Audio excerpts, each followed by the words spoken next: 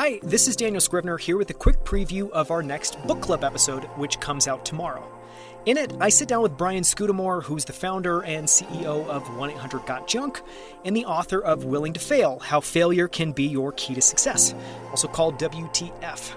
Brian has scaled 1-800-GOT-JUNK from an initial truck he purchased for $700 to a global company with hundreds of locations around the world that today does over $700 million in annual revenue. I sat down with Brian to learn more about the journey, the lessons he's learned along the way, and the principles he shares in his book, Willing to Fail. Here's one of my favorite clips from Wednesday's episode. Tune in tomorrow for more. Do you feel like you face much competition? If not, what do you credit that to? What did you do that helped you escape ruthless competition and compete with yourself? Yeah, so it's a great question. I love the conversation on competition, but my belief is not to escape it, it's to embrace it. It's to welcome the competition, work with the competition, befriend them. So one of the simplest stories are the early days, and I talk about this again in my book, is there was a guy, Mike, who had a company called Trash Busters, and they went into competition against me. This was a guy who worked with me, who was a friend of mine. We'd have beers together. I'd share all the financials. I'd tell him everything. And we had a lot of fun. He was a great asset to the business until he went out on his own and he called me one day. He's sitting down. No, I'm not. Why? Well, I'm going into competition against you. And he started Trash Busters. Now, of course, I was hurt. And what does a 25, 26-year-old do? You try and do everything to get in the way.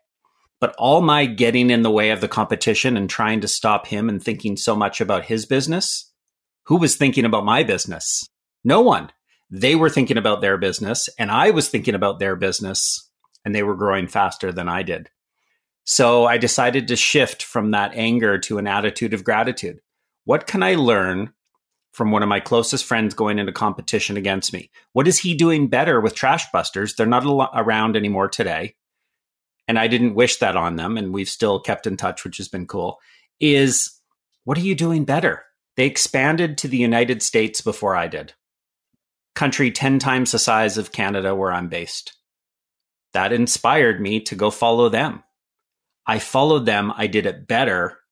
And here we are today, the world's largest junk removal company. So an attitude of gratitude with competition. And if you're in a niche or a niche, as you might say, that's just too full, go find another sandbox to play in that's similar. So let's take now my second business, Wow One Day Painting. The painting industry, there are a lot of brands and a lot of great ones and ones that are way bigger than Wow One Day Painting.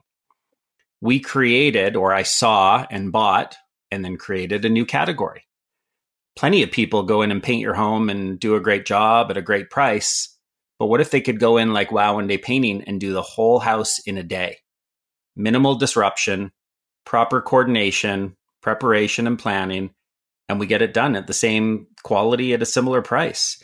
And so we created a new category. I mean, think Pepsi and Coke. Coke goes in and does Diet Coke, and a new category that became massive.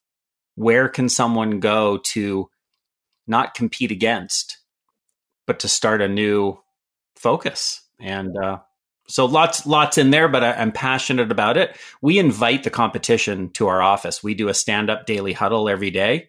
While right now we're in a Zoom world mostly, we have invited people to either join us online or in person, and they're in the same business. And they're like, why'd you do that? You're sharing your numbers. Well, you're going to find it if you want it anyways. We might as well be friends and help each other, which we've done. And so competition's a great thing. Yeah,